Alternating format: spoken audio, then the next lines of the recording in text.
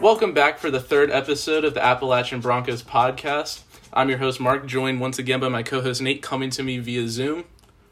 Yeah, what's up, everybody? It's good to be back. I just wish me and Mark could record from the same place. I know, get a little better audio in. After taking last week off due to Thanksgiving, we're back after one of the craziest weeks in Denver Broncos history. I'm sure you guys are all excited to hear about it. Let's get down to it. Yeah, so we'll start off this week's episode with our weekly update, which goes over our injuries, our COVID updates, and any players in the news. So starting out with injuries, Trey Marshall is listed as out with an injury to his shin. Then we have Philip Lindsay, Malik Reed, and Jerry Jeudy, who are listed as questionable, but they've been full participants in practice, and Fangio has said that they will play. So nothing to worry about those three. And the big news, the big sad news, is that Bryce Callahan has been moved to IR with that foot injury he's been dealing with over the last 2 years. It's not a broken bone, so he can return after 3 weeks. And they have positive thoughts that he will return. So that could be some good news in a bad situation. What do you think about Bryce Callahan's injury, Mark? I think it's a huge loss, definitely since we have Tyreek Hill, Mecole Hardman, Travis Kelce coming up, especially against Pat Mahomes. Bryce Callahan's been playing well all season. I guess that the best we can do at this point is just wish him a speedy recovery and hope he gets back on the field as soon as he can.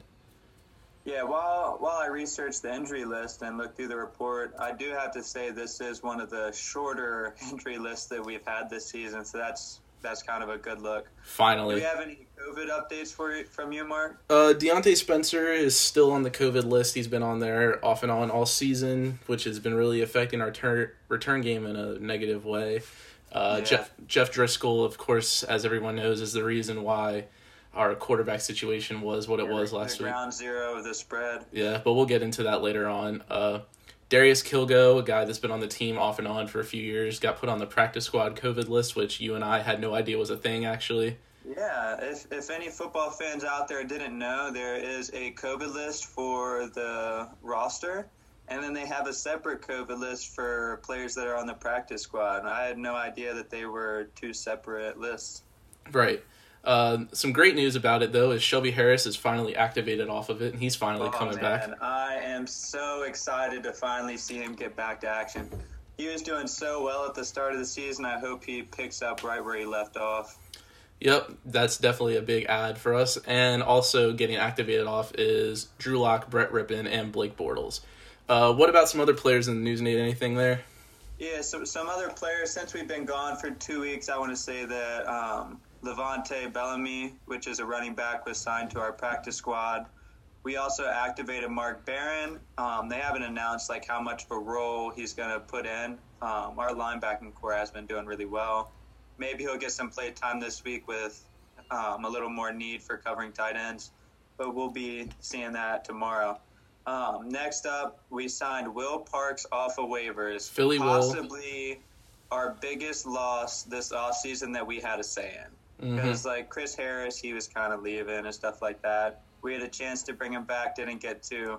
I know you had some emotions when he left. What were you feeling when that news broke? I was pretty upset. I just remember Will Parks, he's the spark of the team. You know, he's the attitude, the upbeat guy, and he made some big plays for us, especially that play against Pittsburgh, 2 years ago when he knocked the ball out at the goal line. That was a huge play for us. Yeah, I had a friend ask me about Will Parks and why I was so excited about a backup player. And I explained to him that Will Parks can play safety at a high level. He can play corner at a high level. He can play linebacker at a relatively high level. He can just fill any depth spot that we need, which, as you know, this season is really important. The only bad news coming about the Will Parks signing is that he won't be able to play this week because of COVID protocols. We won't get to see him until next week. The final player that I have in the news is that we signed Garrett Bowles to a new contract, 4 years and $68 million. How do you feel about that signing? You know, if you asked me that same question last year, I would be upset. But this year, I think it's one of the better signings we could have had. It's a big move for us because it's definitely going to open the avenue in case we need to franchise tag Justin Simmons again. We're not going to have to worry about 2 big contracts this offseason. And Garrett Bowles, didn't he get upgraded to the highest ranked left tackle in the league? I believe so. Yeah, Yeah, so, I mean, with how he's playing this year, he's earned that contract. It's just hoping that he continues to play the way he is. Right. We'll go on to the next section that we have here. We'll go into the review of the Saints game, which we're going to be upfront right now is not very long because there wasn't much to talk about in that game. We'll get it started with the positives, the few that there were. The defense played relatively well to start the game off until they seemingly got tired from the offense, going 3 and out every single drive. The pass rush showed up. I was very impressed by them, and I felt like they tried their hardest. Like, even in the fourth quarter, down by 20-some points, I still felt like they were trying their hardest. Whenever they made a big play, they were still getting hype about it. They were upset when they missed a play. Like, I liked the intensity they brought through the whole game. Right. Yeah. What do you think about the negatives of the game, Nate? Yeah, I mean, the main negative is that the NFL made us play the game. I mean, we were just kind of set up for failure in this situation, which I know we'll get into later. I can't really put any negatives on anybody. All I have is respect for Hinton for starting on a couple of days' notice. Respect for every single player that took snaps and the defense and special. Like, everybody, all you can have for them is respect in a bad situation they're put in. Right. Yeah, it's just, one of those things. Yeah. So next up, I think we got your segment coming up. Yep. We're going to hop on to what we like to call Mark's Weekly Bronco Breakdown, where we tackle a different topic every week, breaking down the Broncos week. First episode was Drew Lock, second episode offensive line, and this week I'm excited to see what you got for us this week. What do you got for us? This week I got for you, Nate, we're going to talk about our QB situation last week and the NFL in general. I've had multiple people reach out to me asking about my comments, and I said they got to stay tuned. Yeah, I could kind of take a guess that was going to be it. I received many a text about it as well. So let me just walk you through the sequence of events here. So on the Wednesday before the Saints game, Jeff Driscoll tested positive for COVID-19. He was placed on the COVID-19 list. So, and then the next day, all 3 Broncos quarterbacks, that means Drew Lock, Brett Rippon, and Blake Bortles, were all deemed close contact, high risk. They didn't test positive. They were put on the close contact list and made ineligible to play. And they continually tested them every single day. They didn't allow them to play. They kept going and testing negative every single day. They weren't allowed to play. What do you think about that, Nate? Yeah, I mean, I understand the safety concerns because, yes, COVID is a very serious pandemic.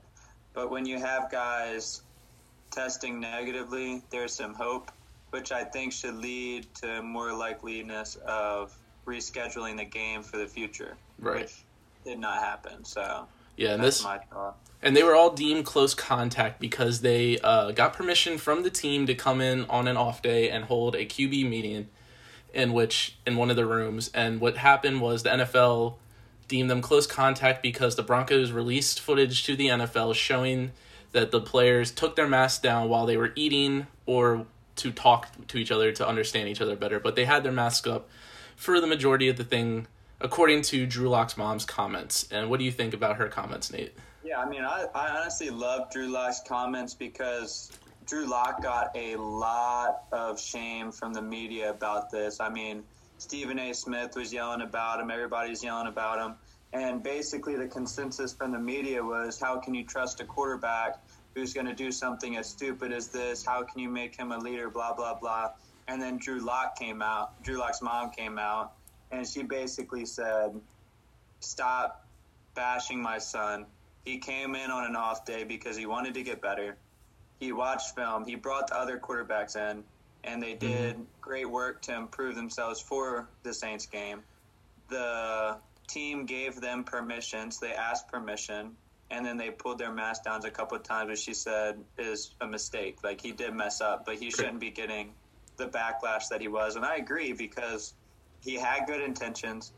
He was trying to be a good leader, and then slipped with his mask and fell into a big, bad situation that we ended up having to deal with. Right. One thing I noticed about her comments is how the NFL tried to twist it that Drew Lock doesn't care about the COVID protocols because he's just this young, cocky kid. How he doesn't allow his girlfriend to travel to away games. He makes his parents stay in a hotel when they come to visit. Like, Drew Lock is not playing around. And I believe the NFL failed the team greatly here. What do you think about that, Nate? No, I think the NFL did fail the team. I mean, they put us in a situation which, like, we'll get to the Ravens and the Patriots and all that stuff in a little bit, but they just put us in a situation where the only opportunity for us was to lose. Like, you can't expect us to beat a top team in the NFC with no quarterback. Yeah, and the NFL is all about this quote-unquote competitive integrity of the game. What was competitive about that game on Sunday? Nothing. I mean, you have Taysom Hill coming out after the game saying that the Saints were told to go easy on the Broncos, that they ran a conservative playbook, which I'm not buying. He's just saying that because he played like trash. No. But you don't score 31 points on the Broncos defense with a dumbed down playbook and not trying. Exactly. They were trying very hard and were frustrated that Taysom Hill wasn't playing as well as he thought he should have. Exactly. Yeah, this is just a big, black mark on the NFL and all. Like we mentioned a little bit ago, they bent over backwards when one Patriots quarterback tested positive or when Lamar Jackson tested positive. And they'd probably do the same for Patrick Mahomes, Russell Wilson. What do you think, Nate? Yeah, I mean, you think about, and you mentioned the Ravens, and I had a lot of people say, oh, why are they moving the Ravens without the Broncos? And my first thought and first response was, the Ravens have like 8 to 10 players who have COVID. Of course, their game should get moved. Mm-hmm. We have 3, but we have a vital 3. My biggest issue is when they moved it to Monday, I was fine with it because on Monday we didn't have our quarterbacks eligible to play. Right. But then they moved it from Monday to Tuesday.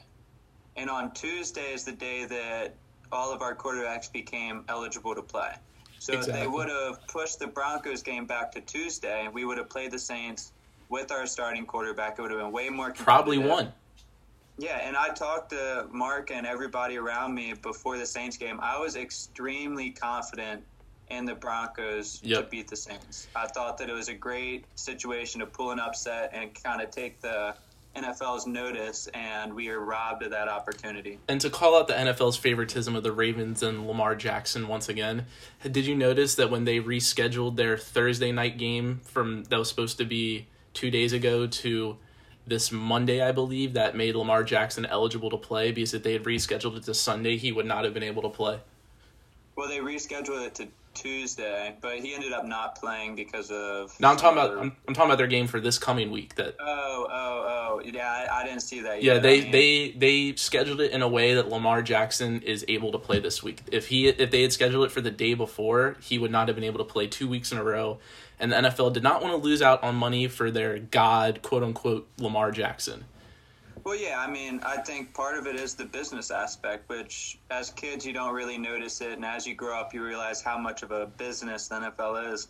And they realize that Lamar Jackson is one of their top promoters out there. Everybody loves Lamar. He's flashy. He has Mark Ingram making him a meme and highlight and everything like that. The mm-hmm. Ravens have Hollywood Brown, who's big time into the media. Right. So obviously they're going to get a lot more like media and money and things like that from the Ravens than a Broncos team who all of our star players are injured. Drew Lock is a star player, but like he doesn't get the same attention as Lamar. He gets the Baker Mayfield treatment. He's considered somebody that's too cocky for how good they play. Like, yeah, it's definitely a situation that I think the NFL kind of put us in a bad spot. So I'm going to throw a question at you about this, Nate. Do you think the NFL made an example out of the Broncos to show other teams that they shouldn't mess with us or mess with the COVID protocols? No, I think what happened is the NFL was super lenient in the beginning because they had all these bye weeks and stuff like that. So they rescheduled everything because they knew that like they had time and stuff like that. They thought it was just going to be like a couple team thing. Mm-hmm. And then once it got down to business and like teams have already used up their bye weeks, there's no more like which the Broncos didn't even get one. So yeah, I know. So there's no leniency for like moving games and stuff like that. I think that they were like, okay, it'll just be the Broncos. Let's just make them tough it out and play. And then when the Ravens had their thing, they were like, shoot, okay, let's reschedule that. And I don't know why they didn't say, shoot, let's reschedule both. Like, that doesn't make sense to me. Yeah, I definitely think they put the Ravens or the Broncos players in danger by making them playing. You know, Kendall Hinton coming cold off the practice squad to start at quarterback in the NFL. He hadn't been tackled in a football game in over 2 years, hadn't thrown a pass in, was it 3 weeks? He had no practices. All he got was film time and whatever warm-up he did before the game. And had to cram that all into 20 hours before the game. And he's less than 20 hours. Yeah, and he's playing against Quan Alexander and, you know, Cam Jordan and all, Marshawn Lattimore. And but the one thing about this whole thing that I really had a problem with, that really upset me and upset a lot of other people in the Broncos media that I saw on Twitter, is Vic Fangio's comments about Drew Lock and the other quarterbacks. How he said that it's their fault and they shouldn't have taken their masks off and all that. But when he got fined for taking his mask off, his response was, I need to take it off so people can understand me. So what kind of example is that setting when the coach follows one set of rules, but the players have to follow a separate set? Yeah, I mean, I definitely see where you're coming from, and you're definitely on the harsh side of that comment. And I'm a little bit more on, like, it didn't bother me as much because as the coach, you're kind of like a politician in some sorts of way. So if he would have defended them and said, oh, they did everything right, it's fine, they tried to do work, they messed up, I think the Broncos would have got a ton of backlash because they're being currently, like, interviewed and they have people figuring out what they should do with the Broncos. Just now they think that we are a current, like, reoccurring case for COVID protocol breaks because of Fangio and that. Yep. So I think what Fangio is trying to do is kind of protect the Broncos from further issues. I don't think that his words came out bad, but I think his intentions were good. So that's why I'm kind of cutting him a little slack for it. Yeah, it's definitely one of the more interesting situations in the NFL. This is definitely, hopefully, something that the Broncos never have to deal with again going into a game without a quarterback.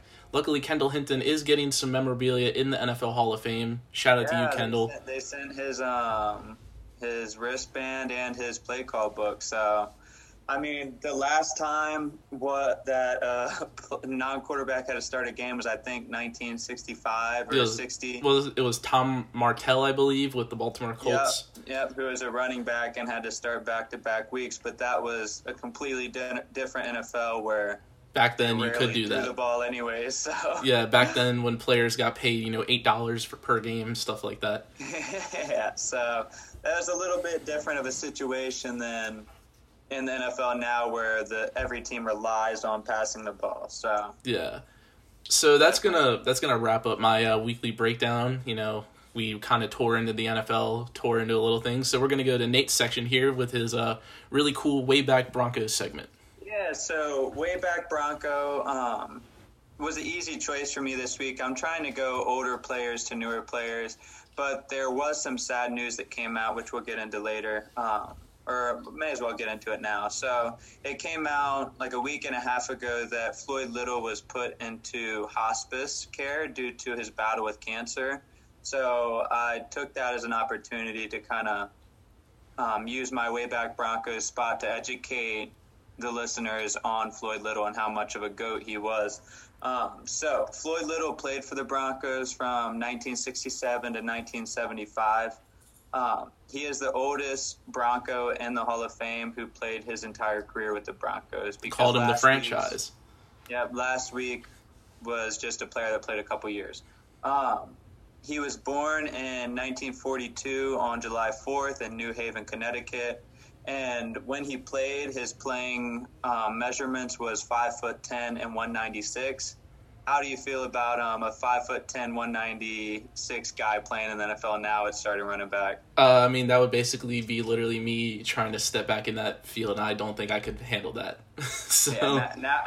Nowadays we have players like Derrick Henry who are 6'2", 240. Seem like they're 350 pounds, but aren't. So it's back to Floyd Little. He was a 3-time college All-American at Syracuse. So he definitely had a great college career and was voted into like the College Hall of Fame. Denver drafted Floyd Little with the 6th overall pick, so he was a high-touted college player. He began his career as a return specialist. He was a great running back, but the Broncos actually drafted him for his returning ability, which I did not know. Neither did I. I definitely thought that he was a running back true and true with my research. I had no idea. Like his first year and a half, like he had like no starts at running back. He had just a couple carries here and there. And then he finished his career as one of the best dual threat running backs of that time. So definitely made a big transition there from returner to great. Kind of reminds me of another Broncos running back. You know, I'm thinking of. I'm trying to think. Is it a recent one? No. It's a Super Bowl historic. Oh, Terrell Davis. Good old, Davis. yep, on his good old preseason kickoff tackle. Yep. Made the team because of his special teams play, and then turned out we all know how that went. Mm-hmm. Some more stuff about Floyd Little. He played 9 seasons, and he rushed for 6,323 yards and had 43 touchdowns. Back in that time, those are crazy stats.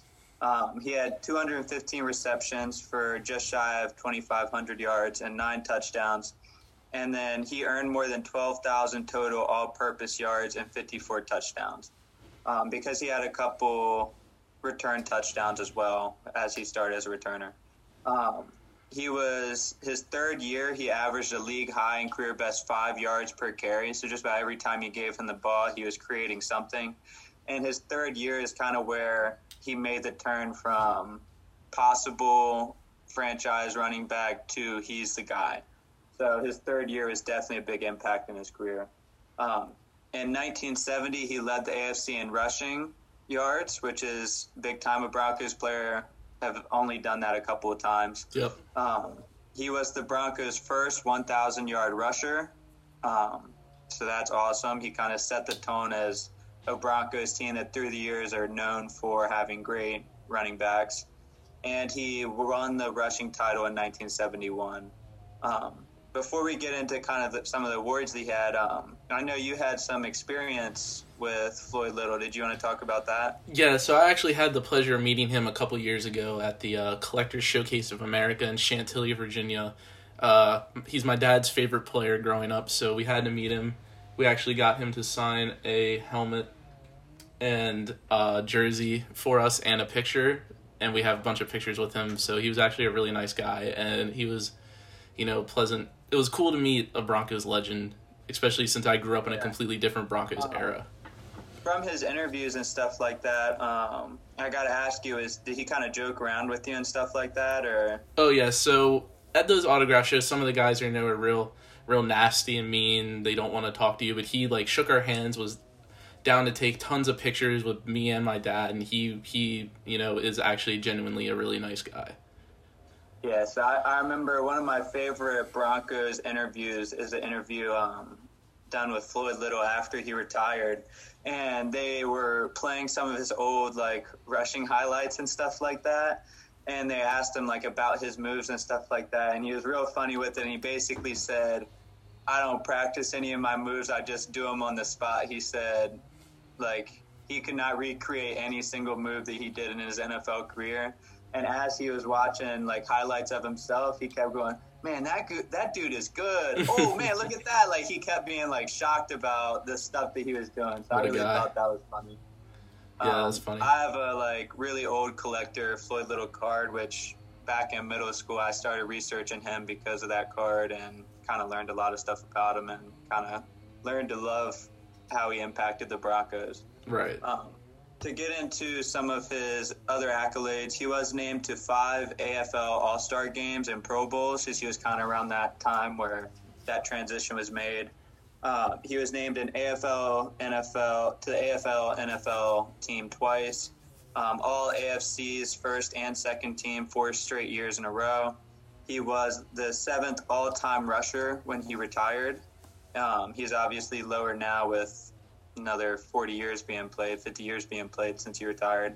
And then he is a Hall of Famer. So that's the highest accolade you can get as a running back. So, Shout out Floyd Little. I mean, the biggest point of this segment is anybody out there, give Floyd Little and his family all your thoughts and prayers as he's going through a tough time with his cancer battle.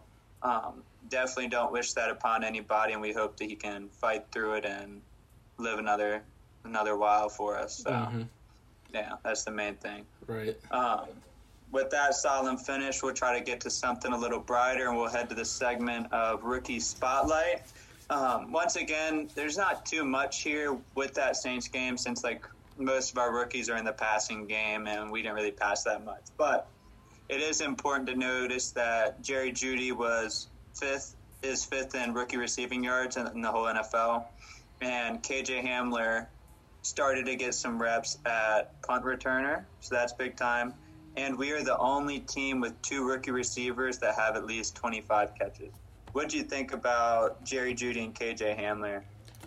I definitely think that their impact would have been better if we had Cortland Sutton still because, take a little pressure off the rookies. I definitely don't think the Broncos planned on having the only 2 rookie receivers with at least 25 catches this season. Yeah. But, Jerry Judy's our number 1 receiver at this point. I think he's surpassed Tim Patrick in everything except touchdowns. So... yeah, I mean, I think you got to put it into perspective with Jerry Jeudy that, like, he's 5th in rookie receiving yards, but he's played with, 4 starting quarterbacks now?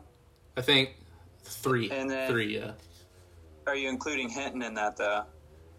Okay, so 4 with Hinton. Yeah, I didn't include Hinton in that, yeah. So, yeah, he's had 4 different quarterbacks, so he hasn't really gotten that, like, vibe with the starter. And, I mean, he's 5th in rookie receiving yards, and he got no receiving yards last week because of the situation we were in. And you look at, like, Justin Jefferson, who has Adam Thielen on the team, Kyle Rudolph, Dalvin Cook. You look at CeeDee Lamb, who has Amari Cooper, Michael Gallup. I can't remember who else. Chase Claypool. I mean, he's got Ben Roethlisberger throwing him the ball. Jerry Jeudy, yeah. Yeah, so... You mentioned the Cowboys, which we're getting a little bit off topic with the rookie spotlight here, but did you see Jerry Jones's comments about the Broncos quarterback situation? Yeah, that was terrible. That was, why do you have to do Ben DiNucci like that? That's basically saying that he's trash. So for everybody that maybe didn't hear before I let Mark get into it, Jerry Jones was asked about the Broncos situation, and he basically said they're not doing anything differently than what we're doing with starting our backup quarterback, which first off is horrible for your backup quarterback.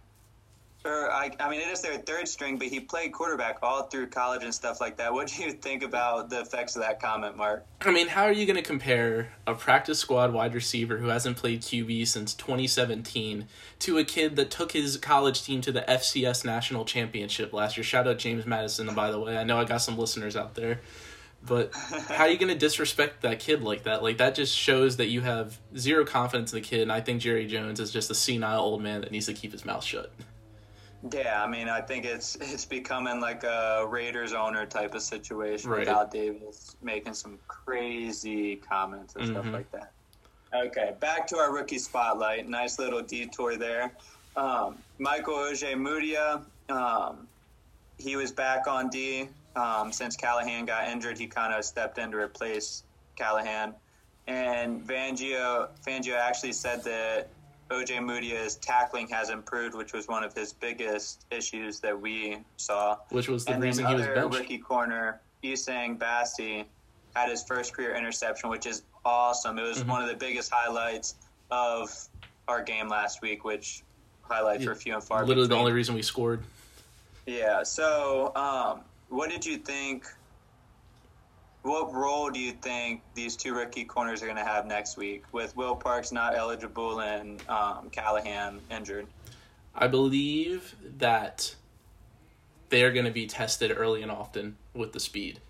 I don't think they've faced speed like this, and I don't know if they're really ready. How do you think the Broncos are going to put Ojemudia and Bassey? Do you think they're going to put Ojemudia outside and keep Bassey inside? That's the smart thing to do since Ojemudia is a bigger guy. He can be a little more physical on the outside. A little bit faster, too. Yeah, I think they're just going to do a lot of safeties over the top, backing them up deep. Yeah, and then the last thing is Lloyd Cushenberry. He's the last rookie spotlight. He struggled a bit. He had a bad snap to Philip Lindsay, which kind of caused a fumble and things like that. But I find it hard to be hard on him because the Saints knew we were running the ball 95% of the plays. What did you feel about his poor play? Do you feel like it was his fault or just a bad situation? Bad situation. I feel there's nothing you can do about that. And just to mention the fumble real quick, for those of you worried out there, that did not count as Philip Lindsay's first career fumble in the NFL. They attributed it to Lloyd Cushenberry because Philip Lindsay never had possession of it. So all of you fans out there, don't worry. Yeah, so that's another thing that I want to bring up on another detour is we kept Philip Lindsay's streak going of not fumbling once in his career, and we also kept the streak of the Broncos scoring at home because we were going into the game on a streak, I think it was 462 straight home games where the Broncos have not been shut out, one of the longest streaks in the NFL. And I was terrified that the streak was going to be broken on some poor situation the NFL put us in. And when they let Brandon McManus attempt that 58-yarder, like in my heart, I knew it was going in. I knew it was meant to be. I feel like that streak is the only reason they let him kick that field goal. I think so too. And I mean, it's just proven further and further that you got to let Brandon McManus kick no matter where you're at on the field because he's just automatic. 58 yards, and it was a real good kick. Like, I wasn't worried about it at all. Yeah, speaking on that shutout streak, I do think it's funny that we scored more points with a wide receiver playing QB than we did with Trevor Siemian at QB a few years ago. So, and another funny thing is that the Buccaneers with Tom Brady and all their weapons had the same exact score that we had against the Saints. Yeah, as if you guys haven't been able to tell, Nate and I are not that big a fan of Tom Brady, especially me. So, yeah, especially Mark. I'm not saying I'm coming around to Tom Brady because I'm not, but my second favorite NFL team has always been the Buccaneers because I loved that they shoot a cannon off after they score, and little baby Nate, that just like made him so entertained that they had a cannon that shot. So I've always followed the Buccaneers closely, and it's like a happy, sad moment that they signed Brady is they're finally doing well, but Tom Brady, I never want that guy to do extremely well. Then on the flip side, you had me. The only reason I started watching the NFL really, I mean, I was raised around it, but what got me into it was watching Peyton Manning play, and you can't be a Peyton Manning and a Tom Brady fan, so Tom Brady's like Satan to me, basically. Yeah, so that finishes up our rookie spotlight. A couple detours in there. That was fun. I'll kind of let you get into breaking down the Chiefs game. All right, so, the moment we've all been waiting for, our Sunday night matchup against the Chiefs. Hopefully this one does not snow. Time. Yeah, this will be, if it doesn't snow, this will be the first time Drew Lock has played the Chiefs when it hasn't snowed, which hopefully he'll play a little better. Getting into some Chiefs stats, they're 10-1 this season, which really scares me. 3-1 in the division with a loss to the Raiders, almost 2 losses to them. They're on a 6-game win streak. Their offense is ranked 2nd in the NFL. Their defense 18th, special teams 26th, so maybe we can take advantage of that with KJ Hamler back there. Their offense is averaging 31.6 points per game with 314.5 pass yards and 111.3 rush yards per game. So Mahomes is going to be slinging it out there with Callahan not playing. What do you think of that, Nate? Yeah, I mean, I think our biggest thing for this game is the fact that they allow 128.2 rush yards per game. I think that's our thing right there. That's what we need to attack. Some things we need to watch for this game are going to be who wins the line of scrimmage. And for this game, we are really going to need to pressure, and we are going to need to run the ball. So who wins that line of scrimmage is going to be very big. Next thing we need to watch for is can Boye slow down Tyreek Hill?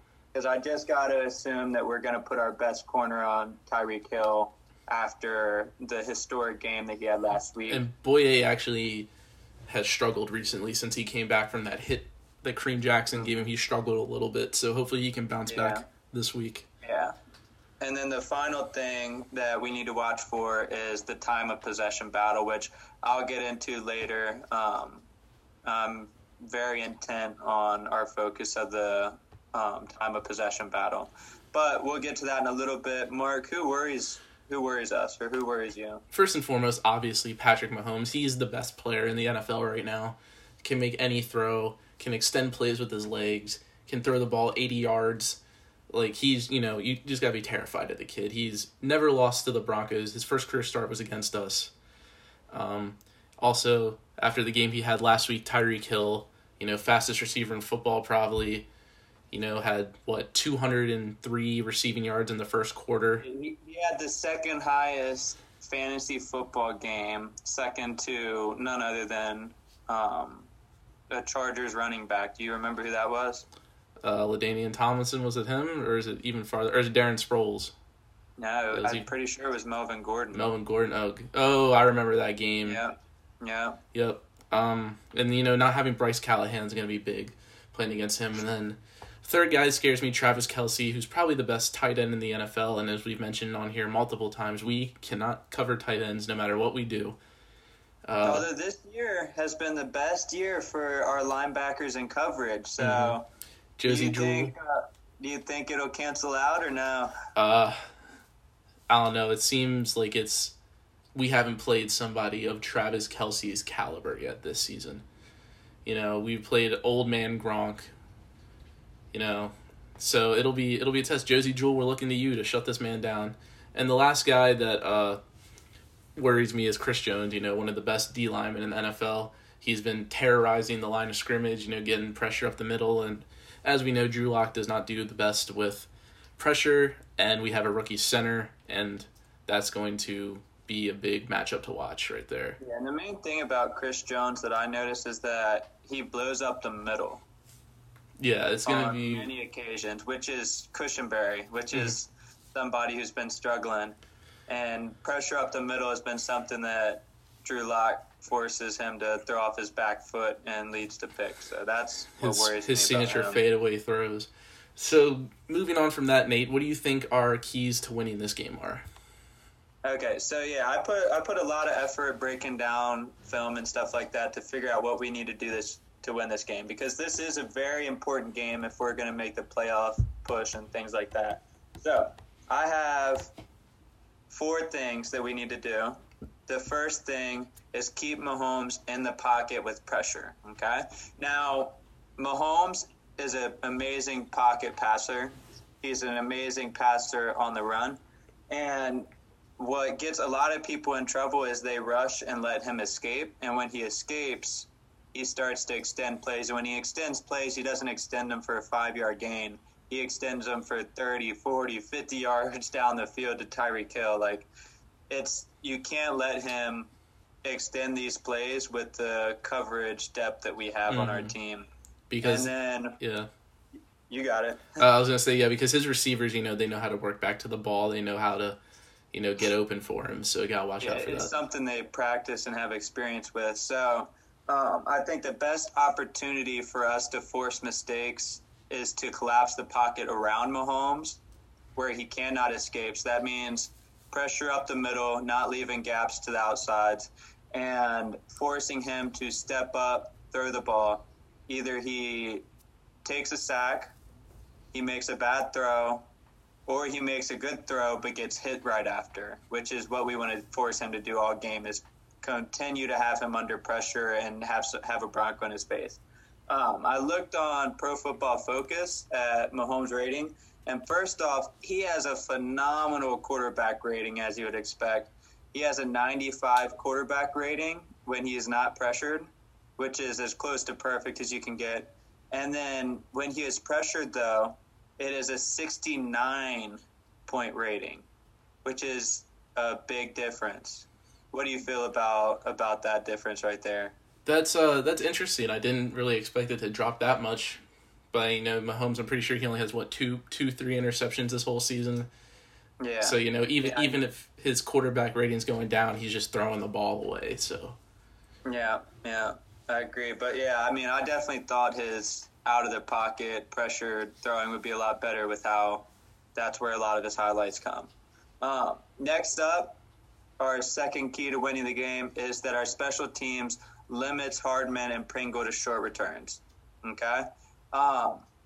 Field position is going to be a big thing because I can't expect our defense to stop the Chiefs' offense on a 3-and-out every drive. Exactly. They're going to need as many opportunities and as many sets of downs to stop them. Back in the day when we would beat the Chiefs, back in the Peyton Manning era, they would still drive the whole length of the field, and it would take us, we would finally stop them in the red zone or just outside the red zone. How do you feel about our defensive chances to limit the Chiefs to shorter drives? Definitely starts with the pass rush. Pass rush has to get there. We have to stop the run. They have Le'Veon Bell and Clyde Edwards-Helaire. We have to, play physical with their receivers, not let them get open downfield. Otherwise, they're just going to march down the field on us all day long. Yeah. So my next point of how we need to win the game, point number 3, is that we run the ball all 4 quarters. We have not run the ball all 4 quarters besides 3 games, and we won all those. The Dolphins game where we ran the ball the whole game and committed to the run. We rushed for. Do you remember how many yards that game was? It was 200 something.